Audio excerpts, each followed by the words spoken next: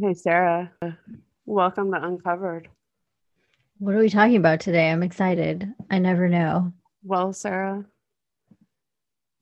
I think it's time to snort a line, smoke a cigar, and sit down because we're about ready to have a Freudian free for all.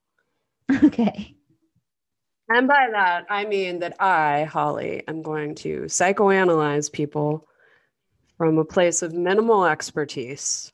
And everything that I say can be taken as with a grain of salt because it's a hypothesis only. It is not falsifiable. It's based on my observation, research, and automatic writings with my channeled guide, Siggy. What the hell? Just So kidding. like they just write Yeah. Nice. Are you excited? Totally. I Okay. have no idea what the hell's going on, and I like it.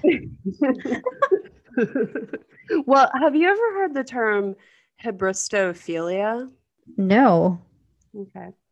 Well, according to the American Psychological Association, Hybristophilia is, quote, sexual interest in and attraction to those who commit crimes. Oh. In some cases, this may be directed toward people in prison for various types of criminal activity. Today, we are going to be talking about why you might want to marry a violent criminal or become pen pals or date a guy who's in prison. Totally. There's so many people who do that. Like everyone knows Ted Bundy and he got married in jail and like Scott Peterson and even Charles Manson had women like in love with him. So what's it called? Hybristophilia? Hybristophilia, it's spelled Hybristo and then philia.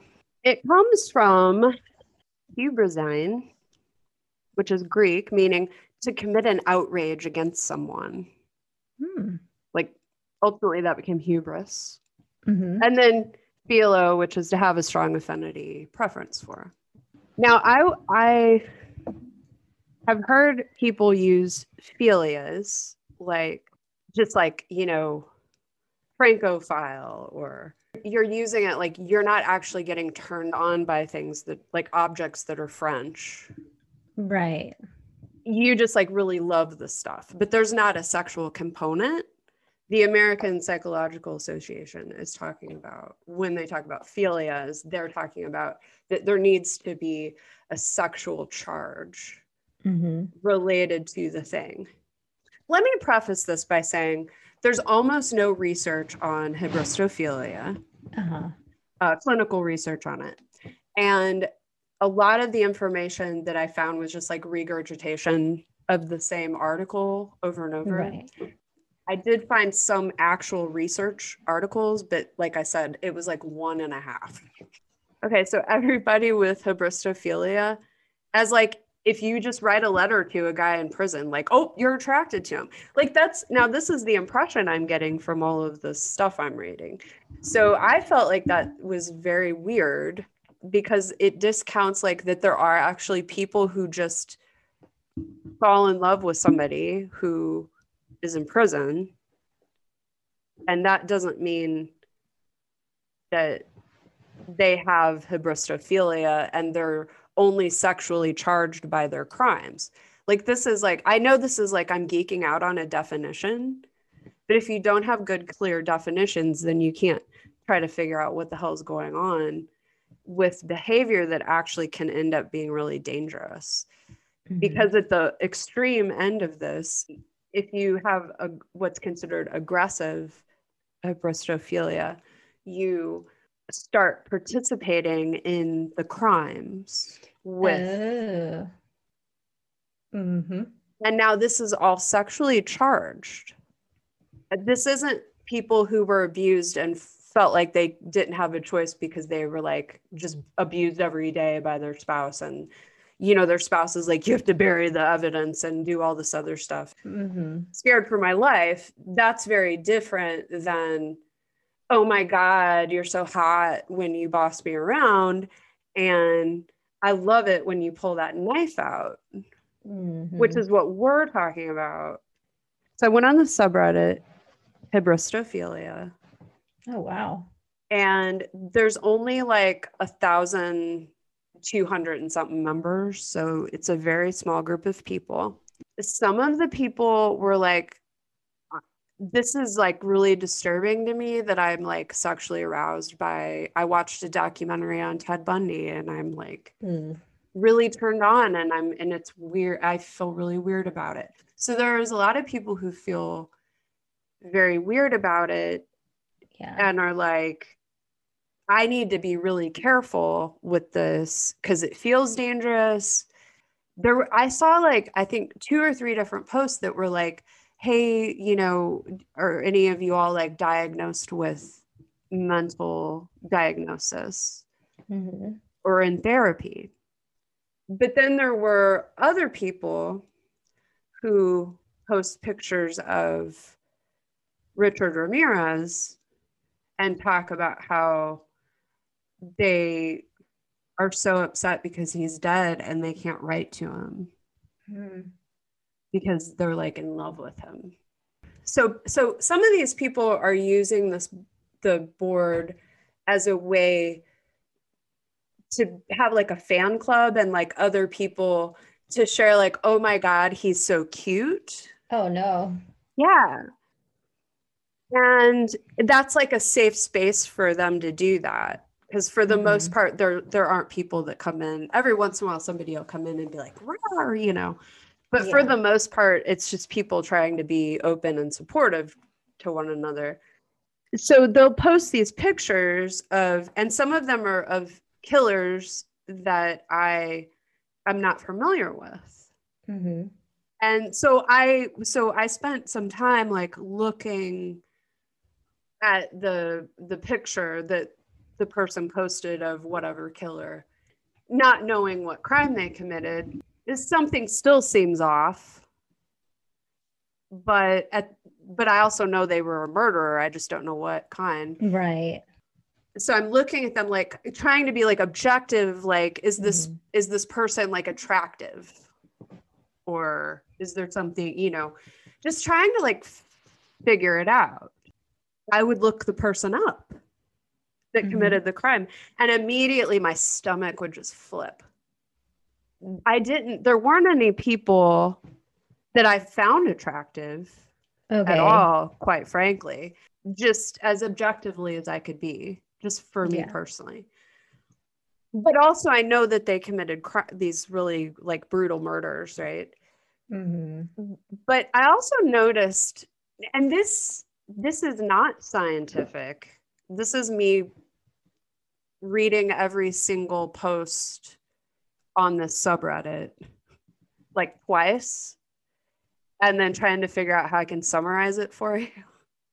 And was like, I cannot try this philia on for size because some philias I can try on for size. And while I wouldn't actually do them, I can be like, yeah, I get that. The Teen Bopper serial killer posts were like, there's usually like 1 or 2 comments where it's like, I fantasize about this happening to me. Oh no. So this is called autoassasinophilia. Oh my God. And there's a lot of men who have this as well. This isn't like, oh, women, you know. I'm not saying like, oh, women fantasize about being violated at all. That's not what I'm saying. Yeah. It's a thing that's pretty prevalent across the spectrum. So so I thought that was interesting that it crossed over into this even more extreme, is like, not only are you turned on by the crime, but now you're turned on by the crime being perpetrated upon you. The little research I could get my hands on, most of the women in, no matter what quote form of it you have, had abuse as children. Oh. So if you keep that in mind, I feel like it explains a lot. Yes. Because whenever you're being abused, if you're being abused usually children are abused by someone that they know and that they're supposed to feel safe with and they're supposed to trust. You've got that. And in a lot of cases, kids just act like it's not happening and they still love the abuser. Right. Then later you grow up and you have been sort of wired physiologically, have an arousal response to things that are violent. Having an arousal response in your body to any kind of like violation is a defense mechanism to make it more bearable. Man, that's heavy. Yeah. I mean, I don't know. I guess it seems pretty heavy for Uncovered. It's something, I think it's a good topic though. I mean, we all know that these people exist, but I never really looked into it as like a category, like a diagnosis. But it does make sense that there could be some like underlying pathology in common with a lot of them, not all of them, like you said. Whatever philia you have, you can figure out safe ways to explore it in a safe consensual relationship. Where it gets tricky for this particular category is that the big part of the turn on is that there is no consent. Like the fact that there's no consent is the turn on. And that's why it can get really dangerous. Like I came across some cases of women who ended up getting killed by the partner that they became pen pals with in prison. And then when they got out on parole, eventually like they kept killing. When you get into the aggressive hybristophilia, it does get really like there's people sitting in jail because they have this to an extreme degree. The kind that start interacting and like going along with the actions. Participating participating in the crime. So that makes me think of like natural born killers. I don't know which one started killing first in that though. Exactly. And then it makes me think of like Carla Homolka and Paul Bernardo. Like, ugh. Exactly. It's terrible. Yeah. And it's like the other thing that I noticed from this, so in the literature, it's all women. There's no information on if this happens with women prisoners having male fans. Oh, okay. However, when I go on the subreddit, you find stuff. Oh my God. There's guys like half of it probably. Oh, wow. It's just like, look at this hot murderer. Oh. Like these two, committed this crime and I love how they did it for love and like really getting off on like very specific aspects. And it's very specific. And then there were other people who were like, are any of you turned on by white collar crime? What? Yes. And there were some people on there. Now, I don't know if they were male or female. Not a lot, but I mean, I would say 5 or 6 people overall that commented on different posts saying like, I'm really into like, I don't know. Tax some of them evasion gets me off. It's seriously like that kind of God. like, I love how tricky their minds work, like all that manipulation. This is like a form of masochism. Yeah. It's like, ooh, they're so manipulative. Like, how could they just like manipulate me? I was noticing that a lot, whether it was about white collar crime or like violent crime. There was like this component of they could do it to me. And that like there's that like life or death like fine line is the point of like physical sexual arousal. Oh my goodness. Yeah. It is like a form of masochism, like you said. The white collar crime, I definitely never would have thought of that as like a subgenre. But I mean, I guess if you had to pick, it's better to be turned on by like a money launderer than a murderer. She has like an Enron CEO and CFO calendar, and they're just wearing their boxers and like a tie, sitting on a table in a boardroom. Do you need the perfect gift to get your relative that you only meet once a year at Christmas? Why not go to coveryoureyes.podcast.com and pick up your hot and sexy Enron calendar? Mhm. The smartest guys in the room, try the hottest guys in the room. The boardroom. From the boardroom to the bedroom. CEO centerfolds. Oh my God, that's so funny. All right, let's make it in time for Christmas. We better get on it. We need to like do really bad Photoshop. Whoa. Oh my God. This is crazy. Thank you for telling me. Like, I learned a new word. Yeah. I learned 2 new words, which actually I'm afraid to say it again now. I think I might have forgotten it already. It's so awkward. Hybrio. Hybristophile. Hybristophile. And then there's like an autoassassinophile or something. Autoassassinophile. Oh my God. Yeah. That is a fascinating subject. How'd you pick that? We already picked out the movie we were gonna watch, and it has a murderer in it, and there's a romance, and there's like that riding that jagged edge, totally, of like forbidden passion. Yes. And like that's what that movie is about. And I didn't quite remember. I mean, I knew the ending. I remembered the ending, but like, you know, it was vague. And then the letter that you got was from summer school. Yeah. And I re-listened to the episode thinking like, oh, do we have like a question that we had? And there weren't any. But I made that comment about how I think people don't really think Ted Bundy's hot. They think Mark Harmon's hot as Ted Bundy in the movie. And then I started thinking about women thinking Ted Bundy was hot. And then I thought, that is so foreign to me. Because when I look at him, my stomach kind of churns. Yeah. And this really, like my stomach churns and I think, don't look in the eyes.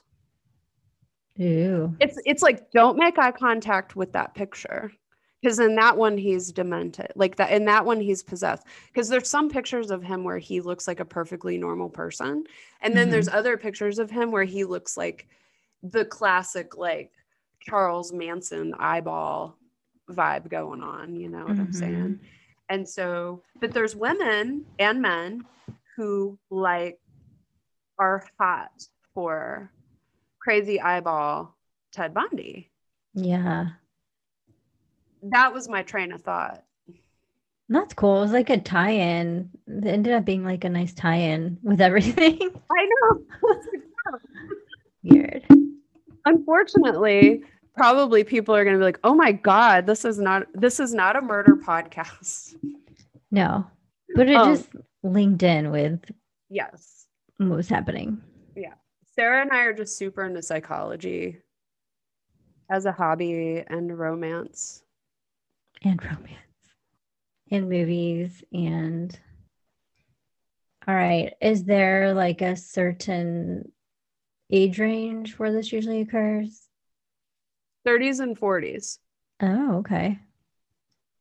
Is there a certain like education level or socioeconomic sector where this usually happens?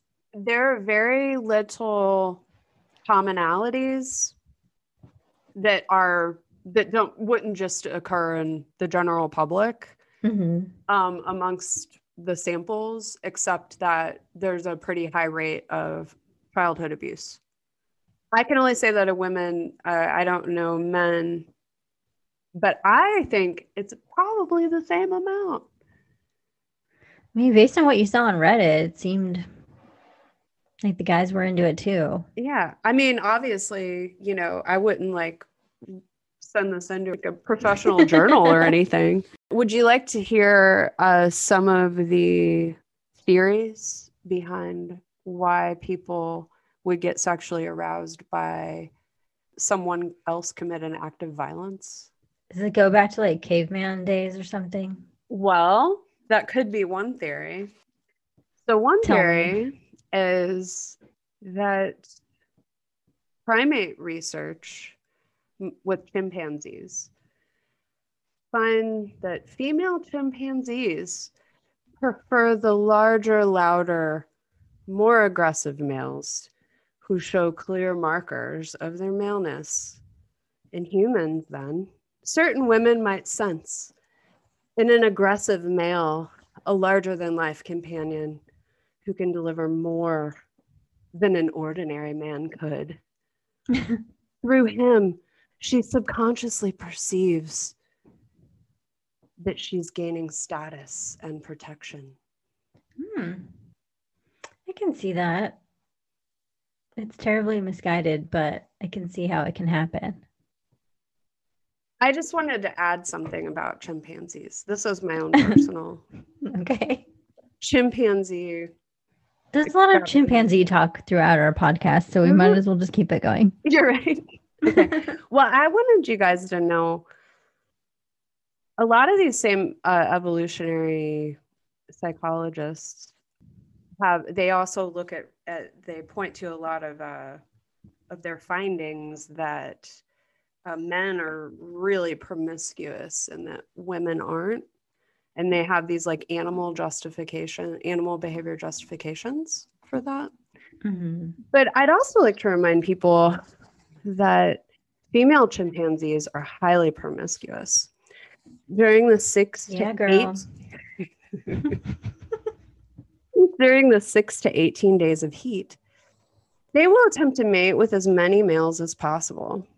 Mm-hmm. Therefore, I propose that women are naturally promiscuous during ovulation every month and need to be in order to secure the best genes for their offspring. It's a biological impetus that operates apart from logic. Historically, women have been severely punished for any sexual expression because of male insecurities that the kid ain't mine. I guess you could argue that patriarchy is a maladaptive evolutionary strategy because it prohibits women from finding the best DNA matches to make the optimal babies because men prevent women from doing it up and down all over town during ovulation. Mm-hmm. So all we have to do is find some college women who need extra credit.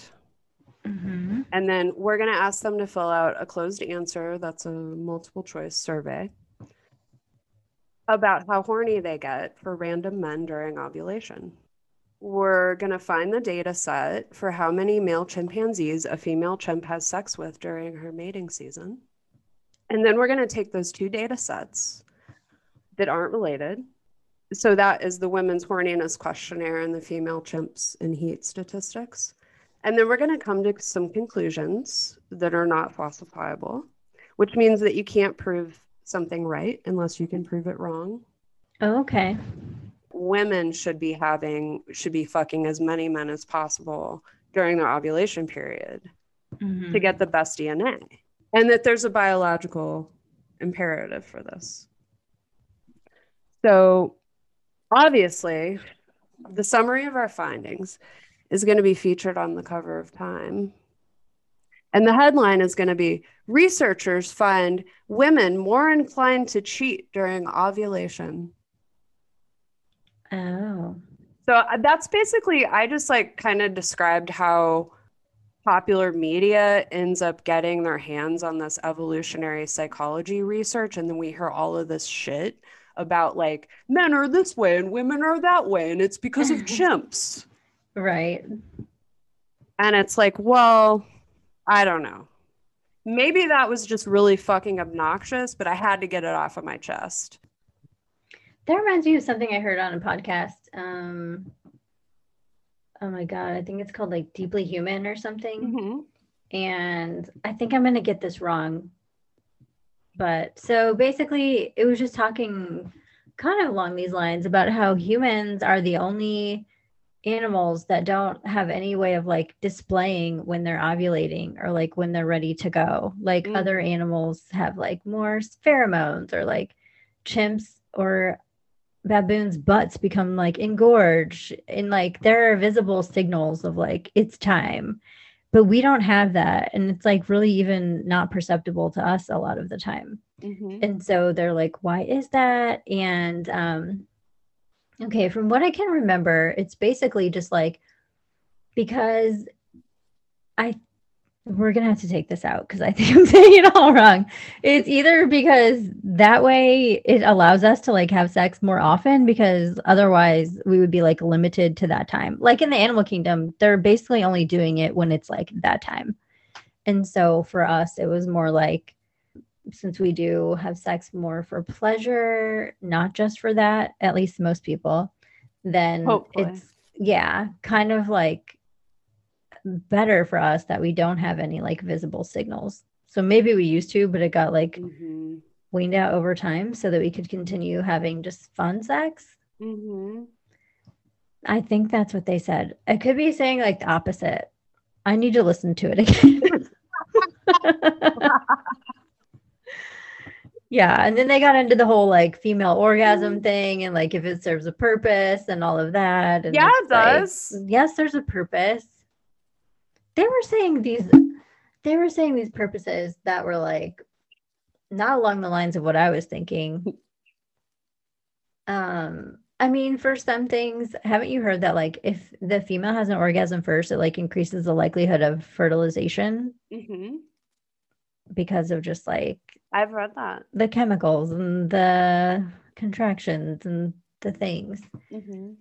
There were some other ones they said that I thought were weird, but I feel like it's like incentive for a woman to have sex with you. Like that's the purpose of a female orgasm to me is like to make a woman actually want to have sex, right?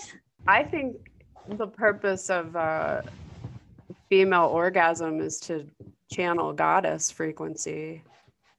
That too. But that was the first thing I thought of. But that is not quantifiable. No, I don't think it is. Or falsifiable. Mhm. So like it's not something I've ever wondered about. Right. Because I'm like, when something's already there and you just do it all the time, you don't really wonder about it because it's just like part of you and how things work and how your body works. And like orgasm is a function of our body that we need to be having. Yeah, but do women really need it? That's the question. Asked men who don't know where the clitoris is. Like when men have an orgasm, it's promoting life. When women have it, it's like, why is it happening? That's what they're basically boiling it down to. So it's like, that's why they need to figure out like, they both have to have a purpose. So what is it? Why do you climb Mount Everest? Because it's there. Mm-hmm. Why do you have as many orgasms as you want as a woman? Because you're totally capable of having like a 5-minute orgasm or multiple orgasms. Mm-hmm. Because it's there. Mm-hmm. And because we fucking deserve it. Because we have to push kids out of our bodies. Mm-hmm. So I think that's actually why I think we have clits. Because I think that we are being rewarded for having to give birth. Oh. Now, I've never given birth. Right. But it looks intense. Yes. I've never given birth either, but I've caught a baby coming out and it is intense. That's so cool. Yeah. It's amazing what the female body can do. Like when you're seeing it, you feel like, can this really be happening? And how will it ever be the same again? But then it is. It's amazing. Wow. Yeah. It's a real wonder. Women. Yeah. So definitely they deserve orgasms, dude. Yeah. Don't question it. Just do it. Exactly. I mean, who cares why? You don't have better things to research? More orgasms. Exactly. Bingo. Yeah. All right. Well, I don't know what I said, if it's correct at all as to what I had heard, but that's how I remembered it. So I just had to throw that out there because it kind of went along with what you were saying. Yeah. I mean, I have so much on this topic. I ended up writing a single spaced 6-page. Oh my God. for this episode. Wow. I couldn't. Yeah, you wrote like a term paper I did. for So no credit. just the glory of sharing. Yeah. What can we learn from from that little tidbit of evolutionary psychology research methodology in its most bare bones form? Mm-hmm. Basically, what I did was I took all of the problems that people have picked out for evolutionary psychology research, and I put them all into one proposed research project that was suiting our agenda, which is to destroy patriarchy and get women laid. So I hope that came across, but also like it's really important because people just like read these researchers find headlines all the time, and you don't know what they're really based on. And a lot of times, like if you actually read in the real article, it's really not what is actually being said. And I don't even know, a lot of times it's not it's not malicious on the journalist part. They're just not getting what the actual research is. And they just have like attention grabbing headlines. And I'm by no means like any sort of psychology research expert. Also, I find that a lot of the tropes of 80s Hollywood movies that fall right in line with with a lot of evolutionary psychology agenda, which is like to justify how men need to fuck everything that moves and how women are more submissive and always looking for the biggest, strongest, most toxic masculine person. Which, if that was actually true, like half of our population would be dead because everybody who was attracting a mate would be trying to fuck the most aggressive person, and we would be so aggressive that we would like kill each other out, because it actually takes like 18 generations to change like some kind of a DNA established like characteristic. 18 generations isn't really that many. If we were all trying to fuck the most aggressive guy in the room all the time and have his babies, then more and more babies would be born with more and more aggressiveness. Daycare would be just like a cage match. Instead, like violence has been steadily dropping until COVID. I don't know about with COVID. I was gonna say, has it? Well, it was before COVID. Yes. Oh, that's yeah, good. violent. But see, the media makes you look at all of the violence that is there. Yeah, that's what I see. Yeah. I'm a total just headline whore, I guess. But if you look at the stats on violent crime, it's been dropping like since the 90s. Wow. Yeah. That's comforting. I don't really know what this was about because it started off talking about Hybristophilia, and I realized I wrote a term paper. Yeah. And then I was like, I'm not going to read people a term paper. But then I was like, I do want to read the part about evolutionary psychology. We can pick up on this again because I'm pretty sure that we're going to be doing more movies where people make crime look hot and sexy. I'm sure of it. Which is totally a trope, like a Hollywood trope, especially in the 80s of like, and the 90s. True romance. Natural Born Killers. Right. Pulp Fiction has some moments. Totally. Basically, Quentin Tarantino is responsible for the 90s. Everybody was like, oh, we're going to be Quentin Tarantino now. Violence is sexy is a thing that comes up a lot. And it's like people act like they're shocked when women write to murderers in prison, but it's like, and like think their crime is hot or whatever. But then you turn on the TV or you watch a movie and they're like sexualizing violence all the time. Mm-hmm. I mean, look at like pretty much any of Brian De Palma's movies that aren't, well, not any of them, but some of them, like extremely erotic setup, and then boom, extreme violence against a woman in like detail. Here's the other thing that's interesting is that people aren't questioning like, oh yeah, well, of course boys like to watch girls run around in bikinis and then get slaughtered by a guy in a mask.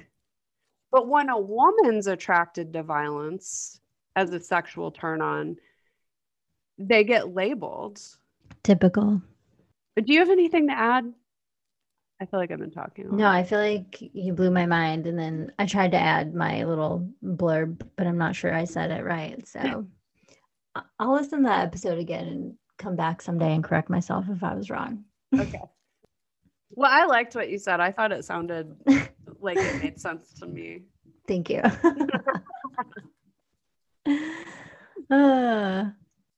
Yeah. So speaking of going back to school, I have a letter from Inspired by Summer School. Okay. So should I read it now? Yeah, go for it. Let me take a drink.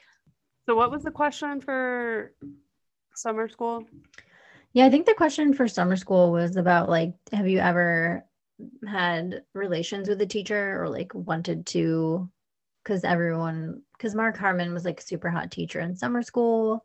Right. And of course, everyone loved him. And then the one girl played by Courtney Thorne-Smith was like always throwing herself at him and trying to sleep with him. So we asked like if you've ever thrown yourself at a teacher or if a teacher's ever come on to you, which is like, ooh, inappropriate. But so this guy wrote in, it just says summer school. There's no like catchy title or anything. So it's a guy.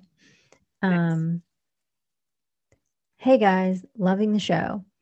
I listened to the summer school episode and hearing you talk about how the 16-year-old Pam was obsessed with her teacher reminded me of myself in high school. When I was 15, we got a new biology teacher and she was incredibly hot, especially when compared to the old man she replaced. Yes. I think biology teachers always have to be like grizzly old men. That's what we had. She was 27 years old and new to teaching. So it's like very young still, but like so young enough that a 15-year-old would still be like attracted to her. Right.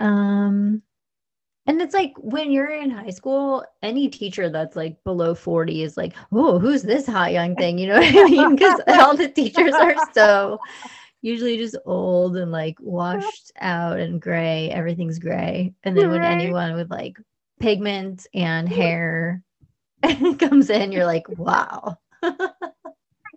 Hair. God, that's so true. It doesn't take much to be considered like a hot teacher, really. Sorry, teachers. Well, yeah, no, I mean, like there are hot teachers, but I'm just saying the standards are different. Okay. Anyways, I would spend most of the hour staring at her long blonde hair, and I didn't pay much attention in class. I started doing worse in school because I was too nervous to ask questions in front of her. That makes sense. Like if you like someone, you don't want them to be like, well, who's this dumbass asking this question? I had it bad one time. For who? A high school teacher? No, it was a college. College. Oh, okay. Yeah. But if it was a high school teacher, I definitely needed to know right now. It would have to wait. Oh, totally. No, I would tell you if it was. Okay. I would have told you before we started the podcast. Okay. If it was a high school teacher.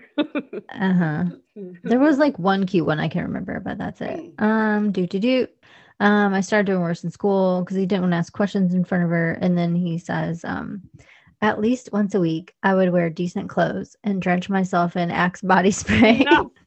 Oh, I bet he was so nervous. And then look for an excuse to stay after class. But I always chickened out. He was like working up the nerve. Mm-hmm. Forward. I know, but nothing happened. He's just like in his mind, like getting ready for school that day. Like today is the day. It's like the fantasy. Yeah. Okay. Oh, I know. Then I kept my crush on her all through high school. I went to a college about an hour away, but every summer I came back to lifeguard at the swim club in my hometown. She and her husband were members, and they were always there with their little boy. Then he says, I'm surprised no kids ever drowned because I was always staring at her while I was supposed to be watching them. She's married too? Yeah, she's married. I mean, she's 27. It sounds like she has a little kid. So, yeah. Maybe no kids drowned. Maybe they didn't. He didn't see it. Who knows? Okay. After I got my bachelor's, I came back to my hometown and I had trouble finding my dream job. So I worked in a little computer repair shop. One day, the teacher, he never says her name, it's just the teacher. So one day, like that teacher came in and brought her desktop to be repaired. Oh no. A desktop. So this is probably a while ago, but I was so nervous. It felt like I was right back in high school. And it didn't seem like she recognized me, though.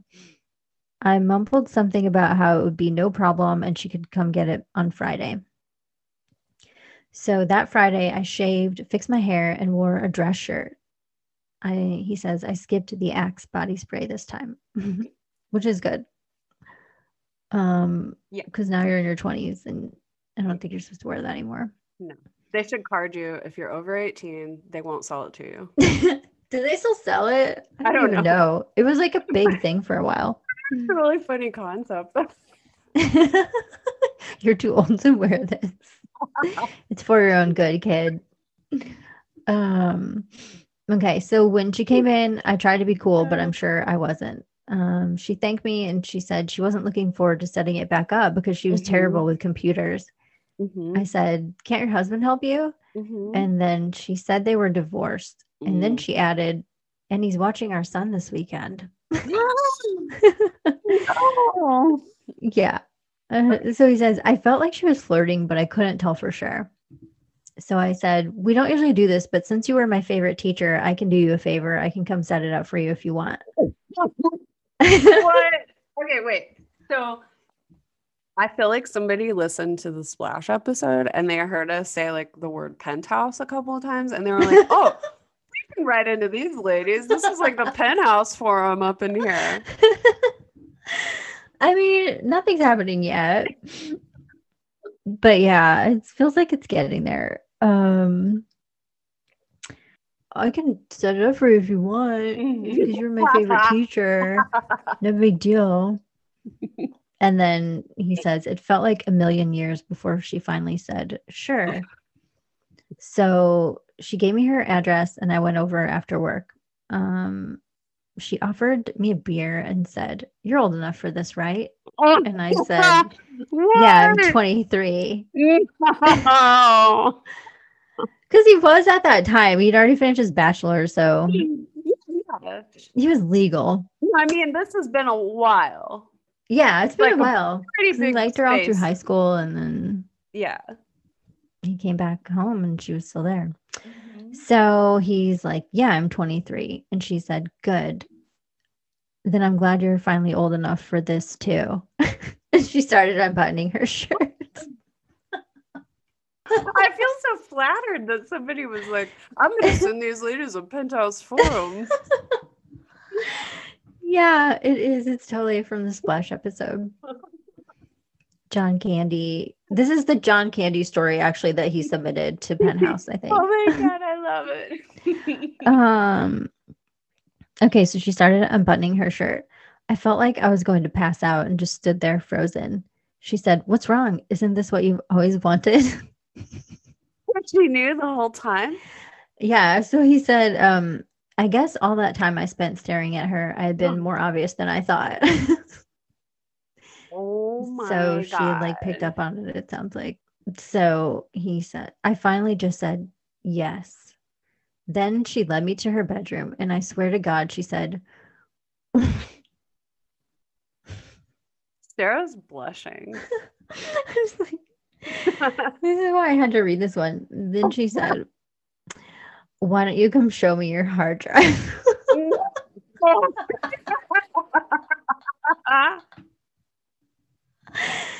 And then he says, that terrible joke almost killed my boner, but she was so hot I had to forgive her. And he says, we spent the next 2 nights together, and she stopped it after that though, because she said she felt kind of weird about being with a former student. So I guess it like played itself out, you know? Yeah. He said, even though we were both adults at the time, it still felt kind of hot and forbidden.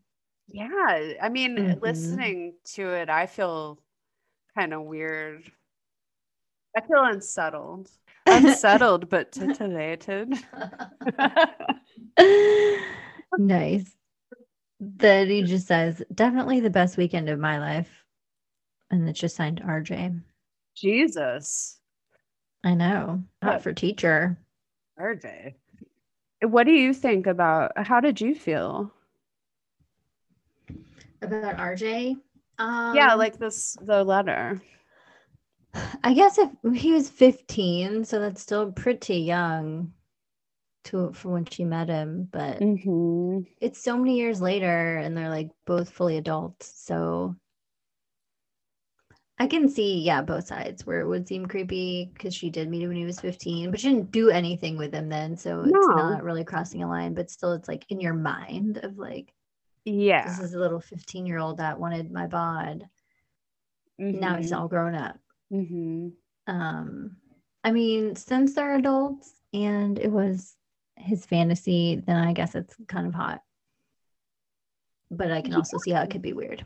There is a difference. He had full sexual agency in this situation. Have you ever had a college teacher that was like inappropriate? No. That's good.